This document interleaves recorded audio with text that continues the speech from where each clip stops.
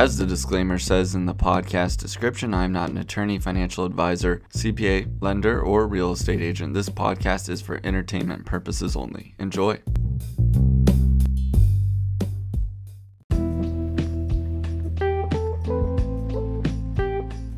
Hello everybody, I hope you're doing well, staying healthy out there. I hope you had a good Valentine's Day. Welcome to an episode of the Wednesday Wine and Wall Street podcast on this fine Monday morning. I know what you're thinking, it's not Wednesday, Roger, and it's in the afternoon. You shouldn't be drinking this early. Well, it is not Wednesday, and I do not have any wine again for another episode, but I thought it was really important to do an update video on Lordstown Motors, ticker symbol RIDE, which if you were watching the stock this week, it was trading in the $29, $30 range all week. And now it's down to like $26, $27 per share. And you might be wondering, am I concerned about this Morgan Stanley downgrade to just a price target of $18? Well, the short answer is no, I'm not.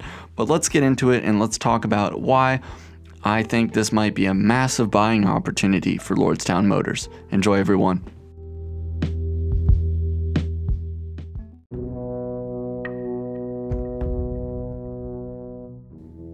So it's Thursday, 6 p.m. I'm going through the Starbucks drive-thru, going to get my Grande Pike coffee.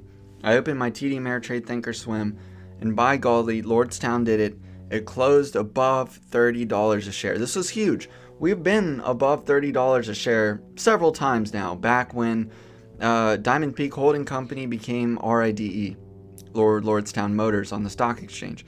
And then it dropped, I think, below $15. And ever since then, we've had a steady increase back up.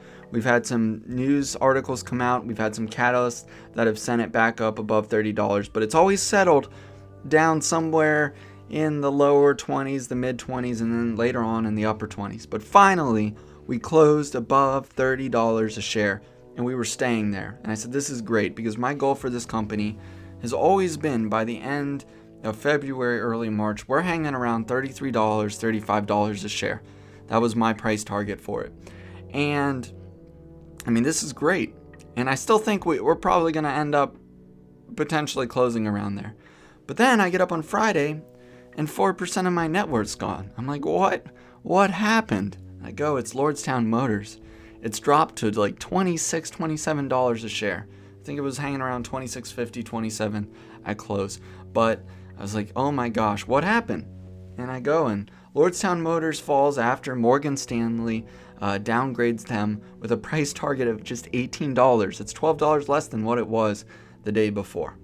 And I go, oh my gosh, what happened? Something must have happened to the company. Was there some kind of incident? Did somebody get hurt? Was there corruption? Why in the world would this major downgrade occur? Well, I couldn't find any significant reason. There wasn't like some major catalyst that caused the downgrade. The things that they were citing were the in-wheel hub motor that is brand new, that Lordstown is implementing, has a lot of execution risks. They were talking about how there's a lot of technology, or a lot of competition in the EV world right now, and that Lordstown is, at risk of being at a disadvantage compared to some of these big OEMs. And I thought to myself, did I miss something with this Lordstown Motors stock? Did I miss something when evaluating the company? Where did $18 come from, first off? And why is Fisker at $27? So I went and looked at the facts again. And I can say with a relative amount of certainty that this downgrade didn't make a whole lot of sense. And I'm going to get into the facts in a second. But a lot of the reasons that they're listing for this downgrade just do not at all align with the facts. And especially when I look at Fisker, it seems to me like Fisker is going to face a lot more of a problem with competition than Lordstown's ever going to face. And Lordstown, I think, has been incredibly overlooked in this situation. And the second thing that I just want to remind people of, and I want you to remember this when the stock is back up in the 30s again, and maybe even the 40s and 50s down the road. But when you're in a stock that's speculative like Lordstown to an extent, you have to ride the roller coaster to get to the top. I mean, it's the way it is. And I guarantee you, this isn't going to be the first time that a stock that we're in is going to take a big hit. I promise you that. And there's a decent chance, if I'm going to be honest, that, and I'm only saying this based off of what other car companies have done in the past, that production's going to get delayed, especially with startup companies. Things are going to get delayed or pushed back slightly. That doesn't concern me. There's a lot that can go wrong, but there's more that's going right. And I saw back when Lordstown had announced 50,000 orders, there were price targets for this stock of $27, of $33, and then there's similar price targets when they had 80,000 pre-orders and 100,000 pre-orders. So to suddenly see this thing downgraded when there's so much going for this company, I don't think it's warranted. And we'll look into it. So the in-wheel hub motor is the thing I can explain the least well compared to, say, like if an expert were to explain it to you. I don't understand electric motors that well, and I really have to rely on what other people tell me on this case, because there's just a lot of science that goes into it, a lot of engineering, and to understand it. But I can explain to you the basic concept of it and why it works. And I want to say too, I've actually am surprisingly well connected with people who understand electric motors, who understand batteries, who understand that type of technology. It sort of came from my dirt biking career, people I've met through that, and I've asked them about the endurance before I invested in it, and they said the concept is really good. And, you know, obviously they can't go in and tear in the motors, which is where I am trusting Lordstown to a great extent. But I do have a lot of confidence in speaking with Steve Burns and speaking with some people that work for Lordstown that it is an absolutely great technology. And actually, you can go listen to that interview I did with Steve Burns on the Set Architecture Interior Design podcast. But the in-wheel hub motor has a lot of benefits. Lower center of gravity. Rather than having gears and things from like having your engine in the front of your car, and you have to transfer the power to the wheels, depending on if it's a rear-wheel drive or front-wheel drive car, and you lose energy when you're moving energy when you're spinning gears and that type of thing, rather than just have the motor directly on the wheel where you can send a current to the motor and it spins. So the premise makes a lot of sense to me, and a good example of this is like the Bird and Lime scooters you see in cities. Those have in-wheel hub motors. They don't have a chain and sprocket. It's the motor drives it directly, and it's the first time that a company's been able to do this on a large scale. And I'm very excited for the in-wheel hub motor. It makes a lot of sense, and it even makes a great sense from a mechanical perspective. If you have a bad engine on a car, you have to drop the entire engine out of the car and replace it. That's a major task. And I haven't really gotten into the pickup truck to see this myself, so I am speculating a little bit here. But the whole idea of having the wheel just, or the hub motor just attached right there, it makes a lot of sense, and I feel like it would be very easy to switch out. So, lower center of gravity, you have better traction control, less parts that can break because it's just right there. You have 4 motors. It makes sense to me. So I do believe that the in-wheel hub motor has a lot more potential, especially in conserving energy, than a lot of other electric motors out there. And I have had engineers explain that this could work much better than a traditional electric motor. So that got me excited. That is the kind of groundbreaking technology that I want to invest in. But what about the competition? And I'm going to go through, I'm on Car and Driver, and they have a list of all the upcoming electric pickup truck or SUV pickup truck variants.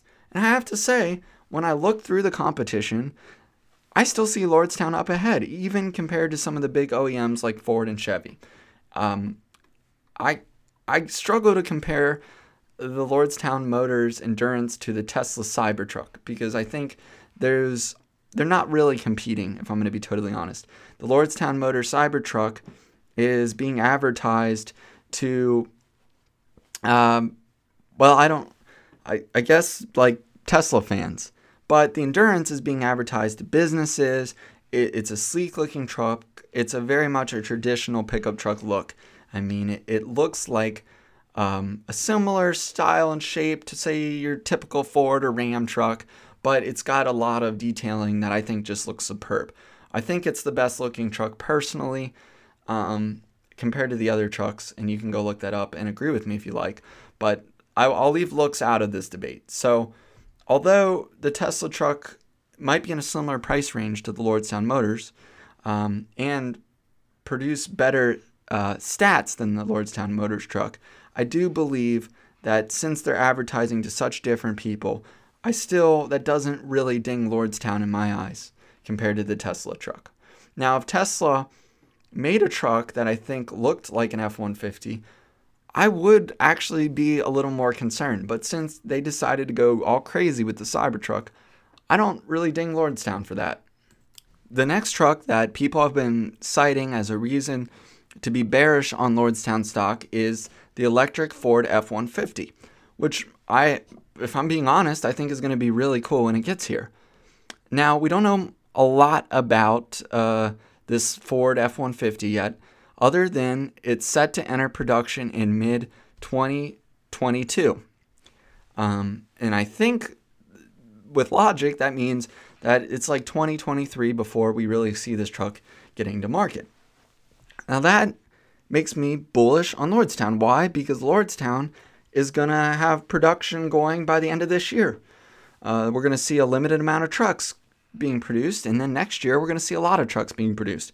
And even if they have a couple months delays here and there, that still means Lordstown's going to be getting to market, and they're going to be showing their truck and gaining reviews and feedback well before the Ford F-150 has ever even going to reach market. So therefore, I'm not concerned. I don't ding Lordstown stock. I'm still bullish on it. And even if Ford was coming to market this year, I would still say Lordstown is a good buy. Because remember, Lordstown is advertising this vehicle to fleet. They're advertising it to companies. They're working with companies to lower their overhead. So, that 100,000 pre-orders, a lot of that comes from institutions, companies that are going to be buying the Endurance. Again, I think the F-150 will definitely go to institutions and companies, but a lot of just everyday people will be buying this truck.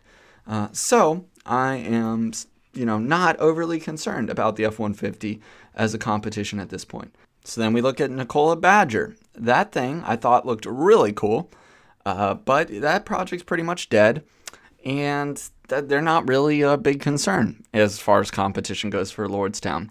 Then you look at a company like Bollinger, and they got that B2. That thing is priced at $125,000. I believe it's set to come out in 2021, the same as Lordstown. It's clearly being marketed to a different type of person, and it's more, I would say, in like the Jeep truck range than the full-size truck. So, not a major concern as far as competition goes. Then we have this rumored Chevy electric pickup that will be coming sometime. We don't even know when yet. So until I see this Chevy pickup, what it can do, when the release date is going to be, I'm not concerned. We know it's going to happen. We know the competition's going to be there, but there's more than one car manufacturer anywhere. My point is, I read about the electric vehicle companies that are coming, Rivian too, and Rivian is definitely in competition with Lordstown, and I do see them competing for clients down the road, absolutely. But for now, Lordstown has strong numbers. They have over 100,000 pre-orders. That means they have a high amount of income guaranteed for the next several years. They've already secured that. They're backed by GM. They appear to have great technology. I know for a fact they have good leadership. This downgrade appears to be very unwarranted, and I'm not shaken. And my reaction to this downgrade is great. This just gave me another opportunity to put some more shares in when the stock is still at the 20s. And I would be curious to know, and you can reach out to me on Instagram at Jackie Channon, or on my website at rogerchannon.com/investing. Is there something I missed? Is there a key fact? Because if there's something I missed, I want to know about it. But for now, it seems like Lordstown Motor is in the lead when it comes to pickup trucks. I think they have good, and I forgot to mention the partnership with Camping World. I think Lordstown Motors will likely end up at $50 or more by the end of the year. And I think we're going to see dings. We're going to see analysts give this an upgrade. We're going to see analysts give it a downgrade. But we have to stay strong. We have to look at the facts. And we cannot panic sell when our stock dips 12%. That's my perspective on the situation. Again, I'm not a financial advisor. This podcast is just for entertainment purposes only. And I hope this helped you. And if I missed something, I really do want to know about it. So I appreciate your time. And we'll just finish the segment here. I'll talk about some stocks I bought into. I won't go into depth on them. We would pretty in depth into Lordstown. Awesome. Thanks, everyone. So people really like it when I keep them abreast of my portfolio. Again, there's a good chance I'm wrong on these stocks, and you should do your due diligence and double check things. But I recently bought into 2 more stocks. They're a small percentage of my portfolio. They are under $5 stocks. Actually, one of them isn't anymore, but they're under $10 stocks, I should say. And they're 2 stocks that I saw had a lot of good catalysts coming up, a lot of potential. One of them is Tellurium Inc., ticker symbol TELL, like tell. And I bought into them at $3.70 share earlier this week. They're a small part of my portfolio. And actually, a good friend of mine, Luke, pointed this company out to me. But I was reading about them and natural gas and some of the catalysts they have coming up. And I said, man, this thing is undervalued. So I bought in some shares. Obviously, do your own research on that. The other one is Pyrogenesis Canada, ticker symbol PYRNF. I got into this thing at $7.20 last week. It's gone up 20 cents since then. But it's been going up. ARK bought into it. And I will not actually go over this stock ever because I have a good resource for you. I've talked about this guy before. He's on YouTube, Mike Jones Investing. And he did a great video about Pyrogenesis stock. And the title for his video is "No one is talking about this penny stock and it doubled in 30 days. ARK Invest is buying the stock." Pretty dramatic title, but nonetheless, I did listen to what he had to say. I did some due diligence myself, and it seemed like a good buy. So it's currently sitting at 2% of my portfolio, ticker symbol PYRNF. So I hope those 2 stocks are something that you might be interested in looking into. And I probably will do a report on Tellurian Inc. One of these days. You might not think, I talk a lot about all these EV stocks. You might not think a natural gas stock would be something I'd be interested in talking about, but actually I am, and I do not know a lot of the things that are happening with natural gas. So it is an interesting topic to research and listen to their CEO talk. So have a good one, everybody. Thanks for listening. Have a great rest of your week, and we'll talk to you later. Roger Channon is not an attorney, financial advisor, CPA, lender, or real estate agent. The content on the Wednesday Wine and Wall Street podcast is for entertainment purposes only and shall not be construed as tax, legal, financial advice, or other, and may be outdated or inaccurate. It is your responsibility to verify all information yourself. The content on this podcast and www.rogerchannon.com is for entertainment purposes only. Do not make financial decisions based on these videos. If you need advice, please contact a qualified CPA, attorney, financial advisor, etc.